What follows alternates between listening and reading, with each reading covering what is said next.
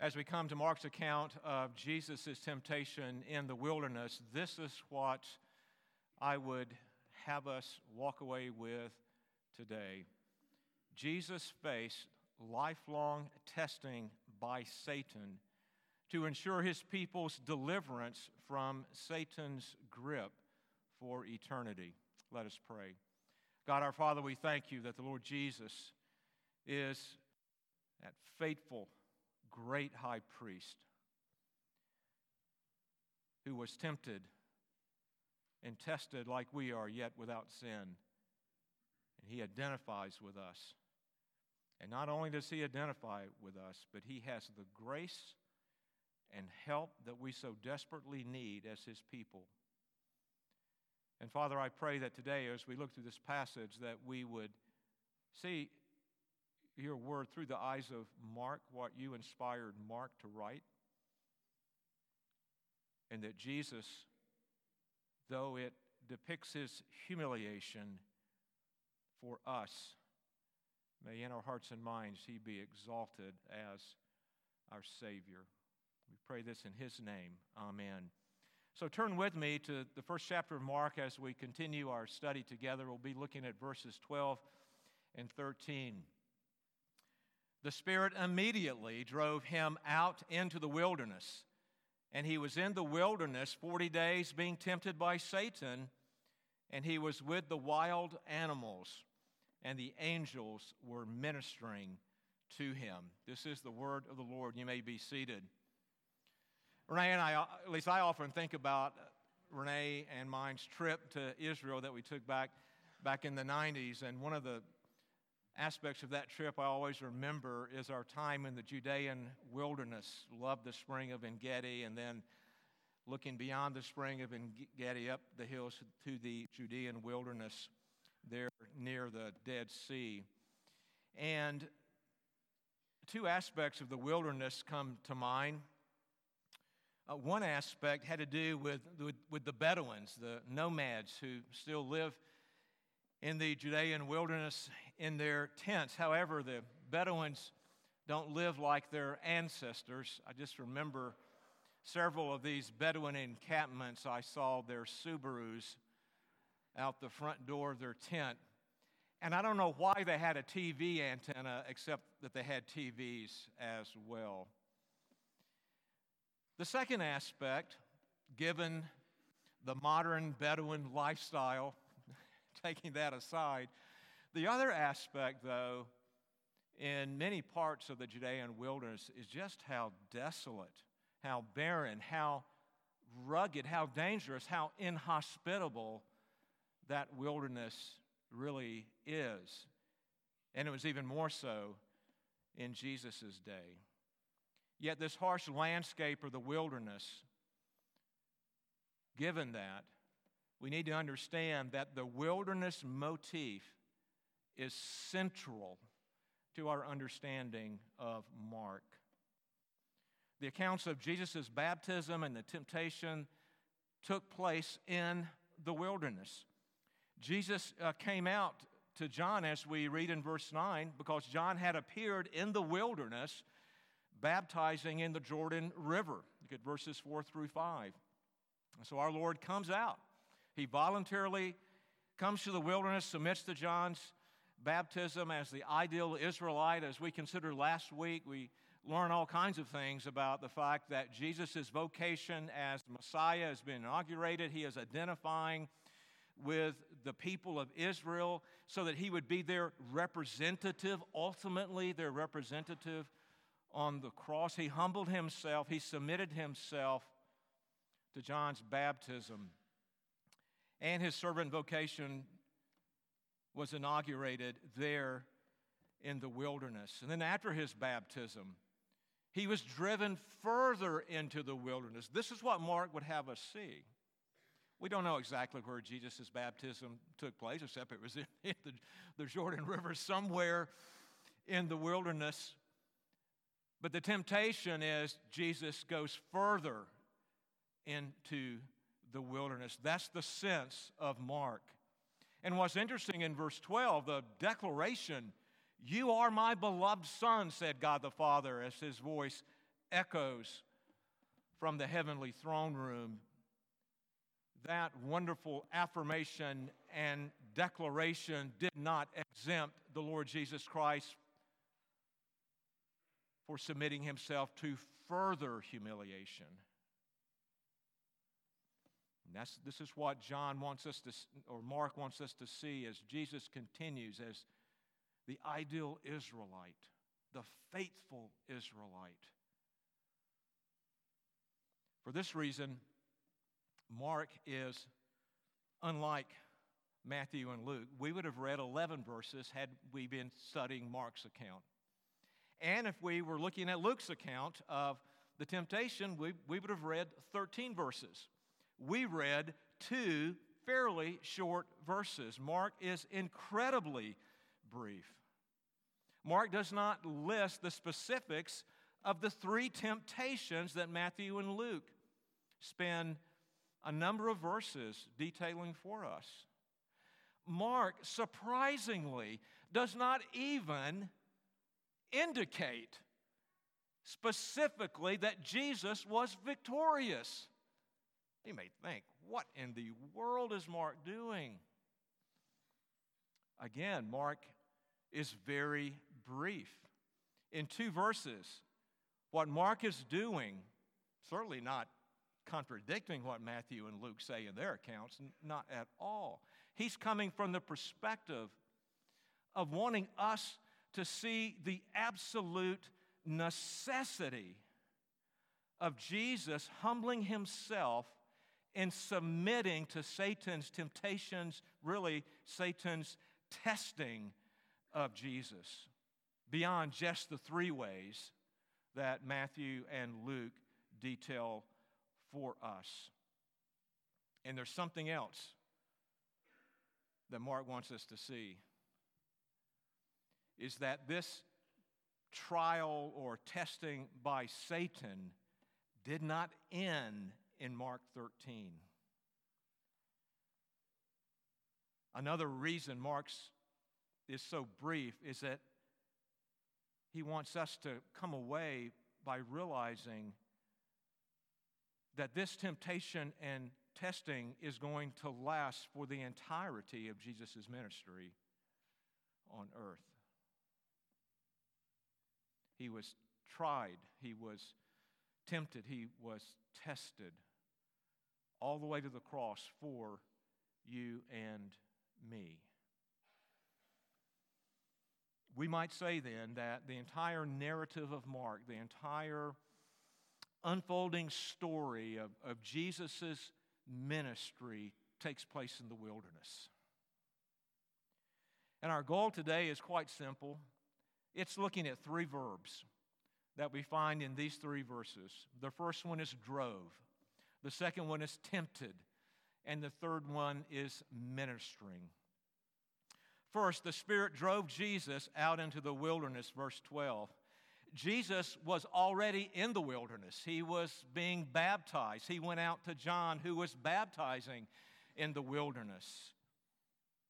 And so Jesus goes further into the wilderness after the baptism. We recall from last week the cosmically significant event of the heavens opening up at the baptism, and immediately, the text says, when Jesus came up out of the water, that the heavens opened up, that immediately denoting something significant happening. The heavens tore apart, literally, and the Holy Spirit came down like a dove to anoint Jesus for his servant vocation. And then, as we've already mentioned, this glorious proclamation of the Father over his Son. You are my beloved Son in whom I am well pleased. We see this in verses 10 through 11. And this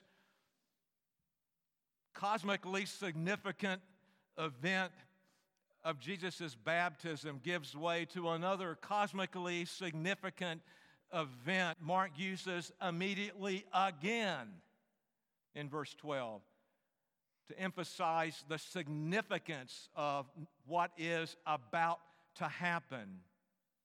And interestingly, both Matthew and Luke record that Jesus was led by the Spirit out into the wilderness. But in Mark's account, that same Spirit did not even allow a moment for the Son to even appreciate what his Father declared. You are my Son, in whom I'm well pleased, because immediately the Spirit didn't lead Jesus, Mark says. He drove Jesus out into the wilderness, further into the wilderness, deeper into the wilderness. Verse 12.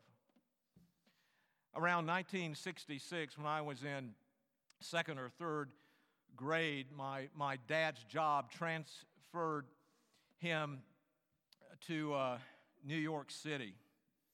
And so we, my parents and myself, we moved from what really was the country to New York City, or actually Mount Vernon, New York, a suburb of the city.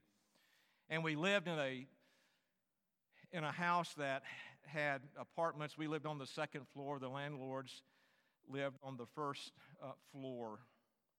And one day, and our landlords had a large family.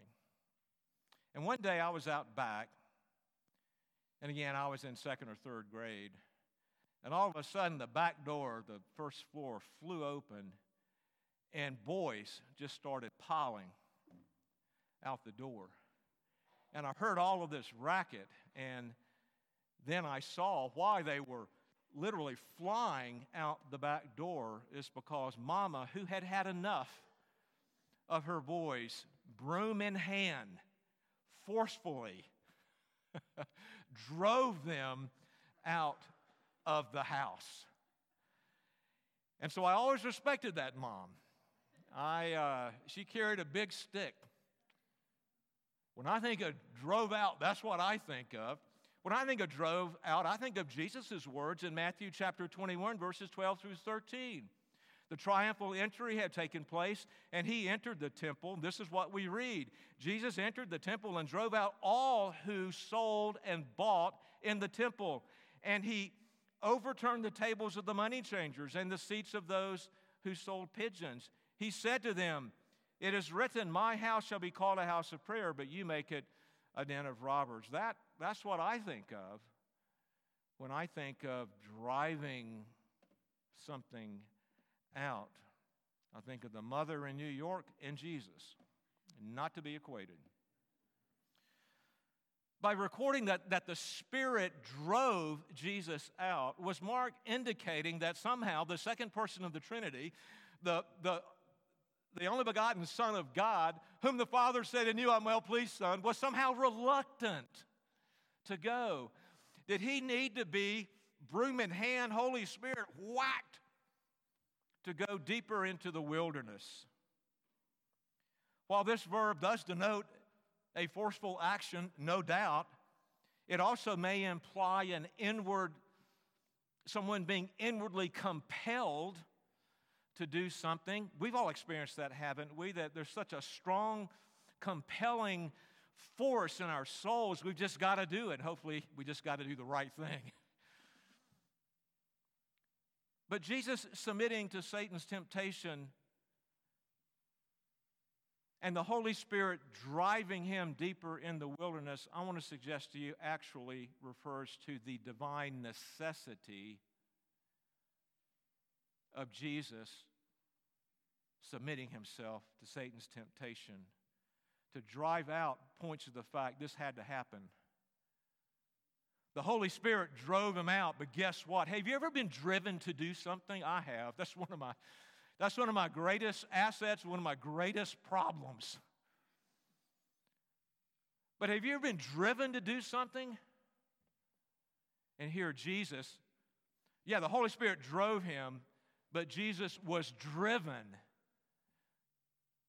to go deeper into the wilderness because it was of divine necessity. That he spent a lifetime of ministry being tempted and tested as the second Adam, the last Adam, by Satan. Jesus voluntarily humbled himself by submitting to Satan's temptation as the ideal Israelite. It was necessary to fulfill his messianic work. And that word drove, properly understood, is of great encouragement to you and me. And this is how. Nothing would hinder Jesus fulfilling his mission. And that included going deeper into the wilderness to be tested and tempted by Satan. Doesn't that encourage you? That Jesus is resolute in doing everything necessary to identify with us and represent us for our salvation. Nothing, not even Satan, especially not even Satan, could hinder him, could stop him, could discourage him. Now, when we get to Matthew and Luke's account, we see very clearly that's what Satan was trying to do. We think of the three temptations. What was the point of all that? So that Jesus would say, oh, you know what, Satan? I think you're right. I don't think I need to suffer. And in fact, I think I'm gonna do what you say. If I follow you, my life will be so much easier. I won't have to suffer. Satan was trying to get him to set aside his messianic mission. So not even Satan could cause Jesus to falter. And that gives us great assurance of the saving work of Jesus for our eternal destiny. It's an encouragement. Hebrews 2:9 and 10, but we see him for a little while, was made lower than the angels, namely Jesus, crowned with glory and honor because of the suffering of death, so that by the grace of God he might taste death for everyone, where it was fitting that he, for whom and by whom all things existed, in bringing many sons to glory, should make the founder of their salvation perfect through suffering. The one who brought everything into being humbled himself to suffering for you and for me. The Spirit drove Jesus into the wilderness, and Jesus was driven to the wilderness, divine necessity. Secondly, Satan tempted Jesus in the wilderness.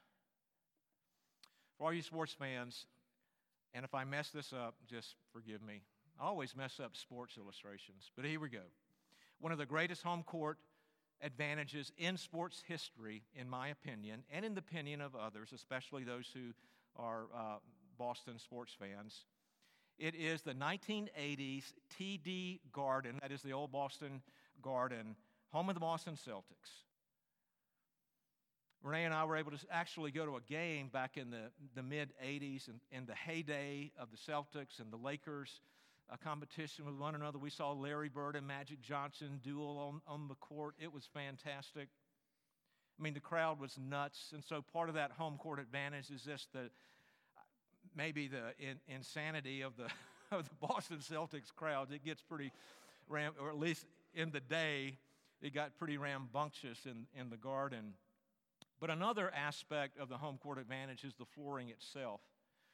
The parquet flooring of the old Boston Garden was the only floor in the entire NBA at the time that was made out of red oak and not maple. Red oak's a softer wood. That caused the ball to bounce in a different manner than on the normal maple court. But there was another thing that made that court really a nightmare for visiting teams, is that parquet flooring, which was often put over ice because the Boston Bruins had just played the night before, had all kinds of secret dead spots in it that apparently only the Celtics knew where they were, and the visiting teams didn't. A home court advantage, a decidedly home court advantage is very important. And it is essential to understand that Mark takes the wilderness as Satan's home court, his domain. In Matthew's and Luke's accounts, the temptation is by the devil, the accuser. It's that word diabolos used. But in Mark's account, the term is Satan, the adversary, and that's for a purpose. This unique feature of Mark is showing that the wilderness is the place. Deep in the wilderness is the place. Any place in the wilderness is the place where this cosmic conflict is going to take place. Jesus clashing with the chief adversary of God and God's people, Satan. Another unique feature of Mark, not found in Matthew and Luke, is the reference of our Lord being with many animals, and is specific, many wild animals. Some commentators, I think, wrongly associate Mark's reference to animals with being symbolic of the tranquil paradise that will come after Jesus defeats Satan. Now, Jesus will defeat Satan, and there will be tranquility come. The lion will lay down with the lamb, but I don't think that's what Mark is talking about here. He says they're not formerly wild animals. They're not wild animals now that are now pets. No, they're wild animals. They're dangerous. They like to eat things like people. What he's doing in actuality is showing that Jesus is being driven deep into the wilderness. He is being driven deep into enemy territory. He is being driven into the barren of barren, the hostile of the hostile, the dangerous of the dangerous, the inhospitable of the inhospitable. That's where he is being driven. And now there are wild animals to contend with. And you may think, well, what are wild animals in the Judean wilderness? Yes, Dr. Hendrickson wrote the Jordan Valley and adjacent wilderness have been known as a haunt for hyenas, jackals, panthers, and even lions. Just look at the Old Testament reference to lions. Mark's point is to emphasize not only is the wilderness barren and inhabitable by humans, and a place that the Old Testament associates with the curse, not blessing, it's also a dangerous place. They're wild animals. It is a place that represents Satan's domain, his home court. And each of the three synoptic gospels specify a fixed time that Jesus is in the wilderness. 40 days. Of course, this 40 days recalls a number of events in Israel's history. One being in Exodus 24:18, Moses was on the mountain in the cloud for 40 days as the covenant was being given.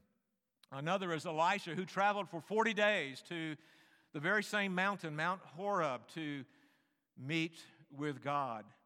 And then and that's in 1 Kings 19. And then the text that Carl read out of Deuteronomy chapter 8, I believe is also what might be part of Mark's usage of 40 days, and that is the 40 days of, or 40 years rather, of Israel in their wilderness wanderings, where Moses says in Deuteronomy 8 that they were tested, and God wanted Israel to remember that they were tested. And of course, they failed the test, didn't they, that first generation?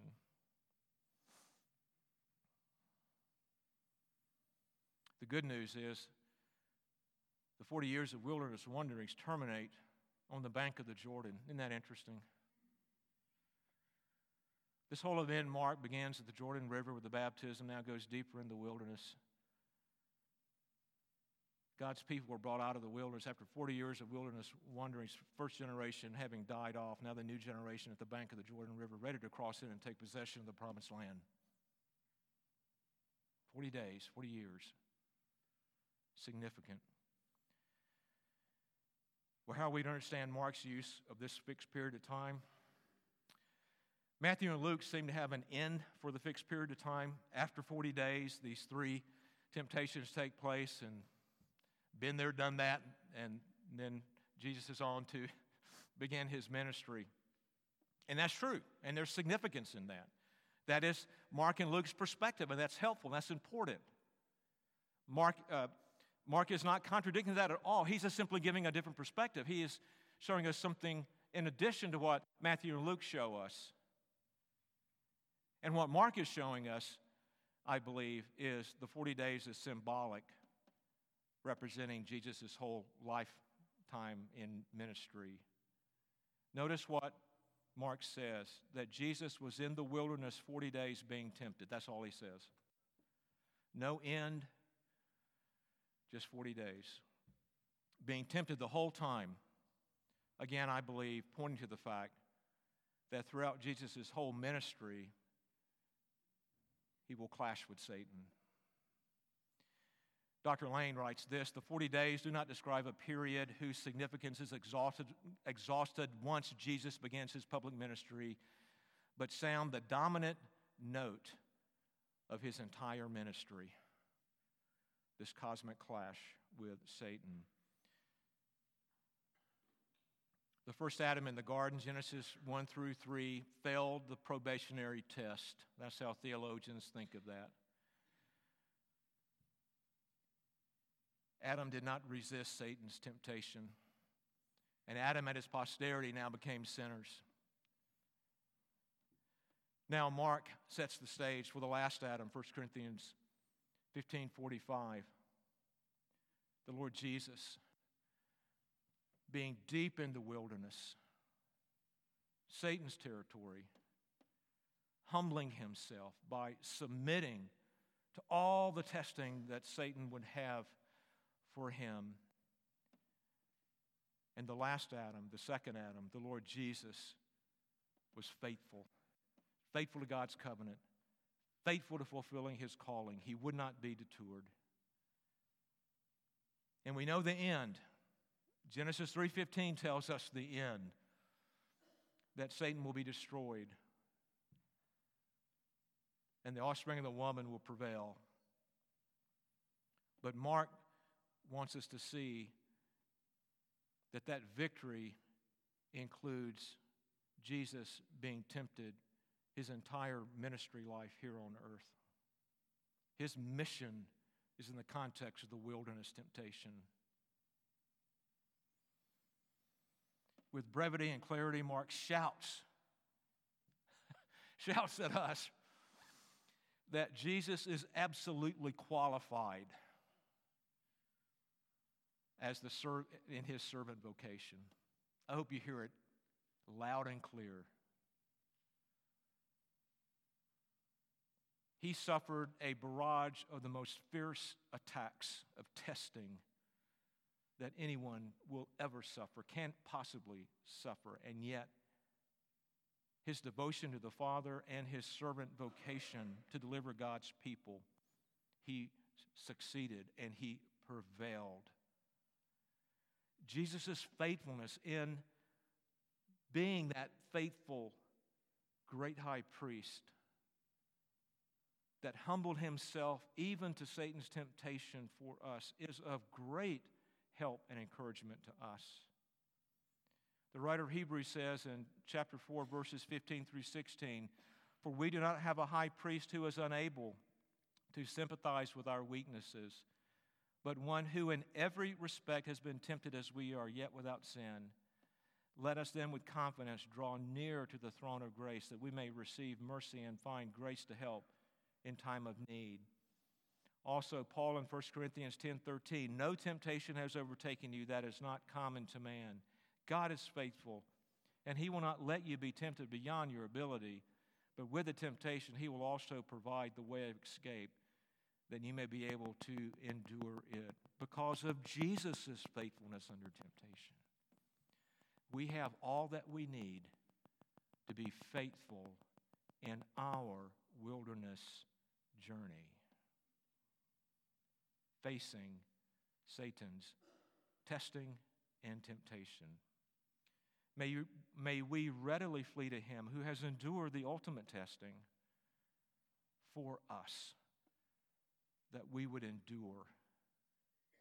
The Spirit drove Jesus into the wilderness. Jesus was driven to humble himself in the wilderness, to be tested by Satan.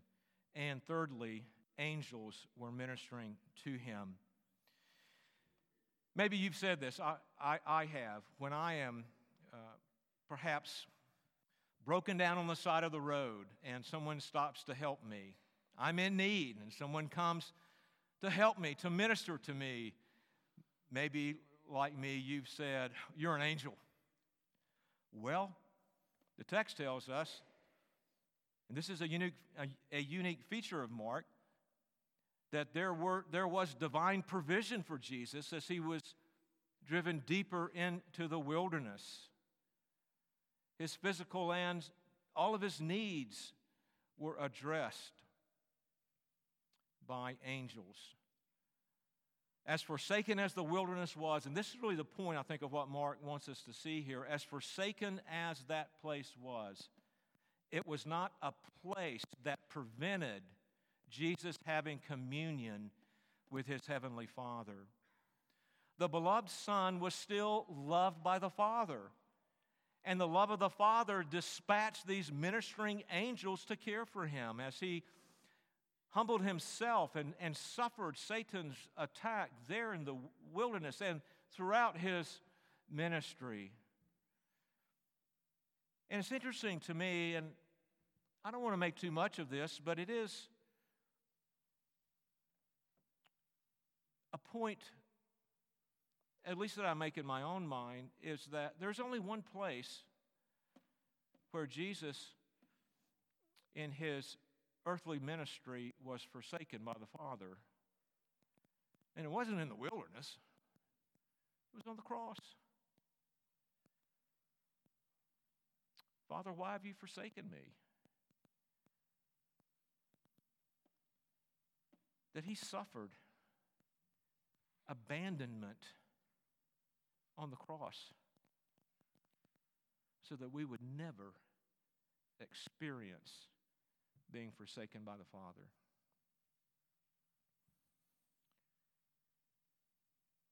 He was sinless.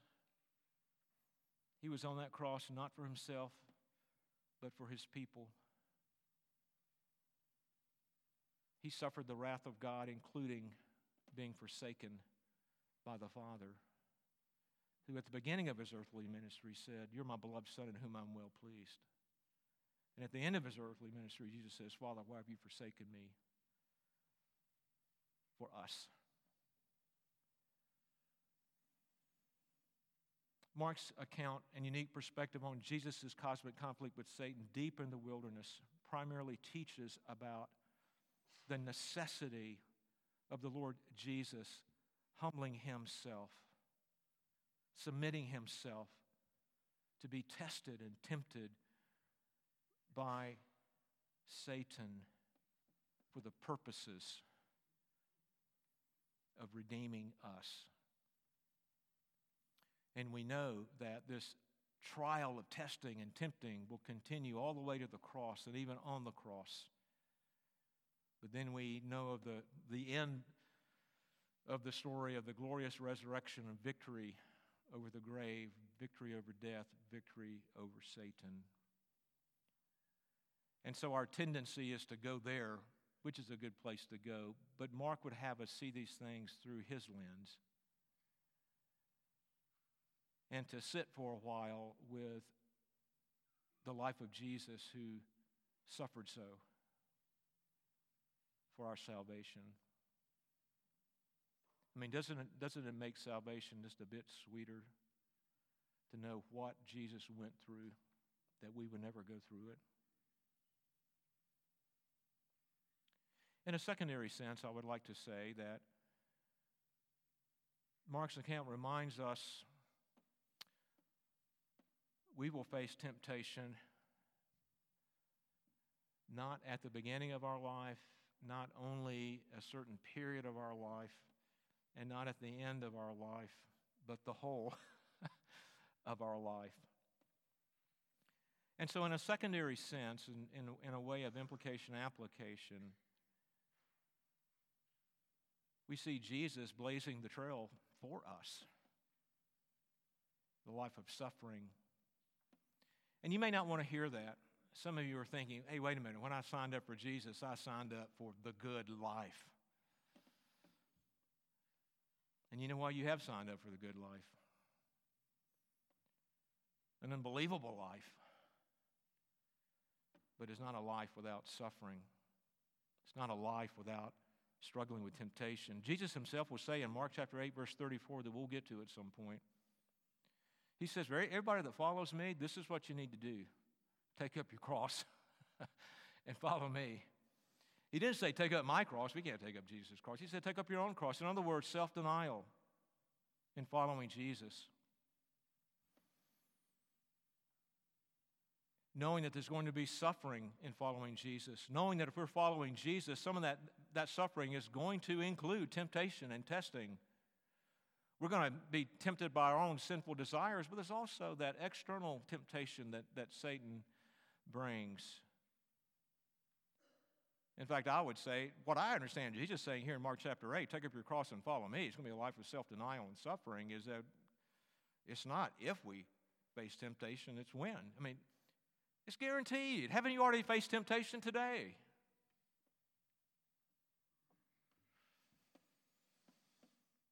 The wilderness is a very barren, rugged, dangerous, hostile, inhospitable place. It was so in Jesus' day, and it's so in our day today. But praise God that we have the one who has journeyed through the wilderness faithfully for us. Mark reminds us Jesus has blazed that trail right through the heart of Satan's home court. Jesus prevailed as the ideal Israelite every step of the way. Mark encourages us that, the first Adam really made a mess of things, but the second Adam gloriously was faithful for you and for me. And because of his faithfulness in the wilderness, we are not abandoned as we journey following him. Even in the greatest of testing, even in the deepest part of whatever our wilderness might be, if we are his true disciples, we will not be forsaken, ministering angels. And secondly, meaning God is going to provide for us. And then secondly, Jesus has already been there. And he has faithfully obeyed and resisted the temptation for us. And we are called to flee to him for all the grace that we need when we are tempted. We not only have a great high priest who knows our human condition, what it's like to be tempted, and one who is ready to pour out all the mercy and grace that we need when we are tempted as we call out to him in prayer. But in union with him in saving faith, even in the deepest part of the wilderness, whatever that might be for you and me, we are more than conquerors. And I want to end with this incredible verse from the end of Romans 8 that I believe speaks to this, that because of Jesus' faithfulness in the wilderness,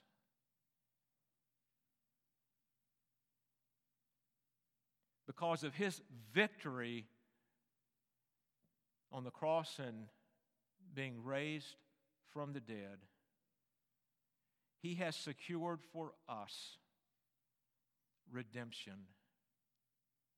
And nothing can take that away from us. Nothing could hinder Jesus going deeper in the wilderness for our salvation, and nothing can separate us from the saving work and love of the Lord Jesus Christ. Do you believe that? Now, in all things, we are more than conquerors through him who loved us.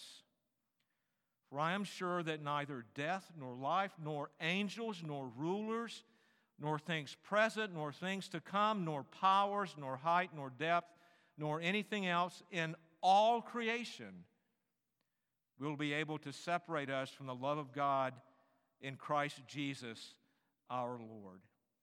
Jesus faced lifelong testing by Satan to ensure his people's deliverance from Satan's grip for eternity. Let us pray.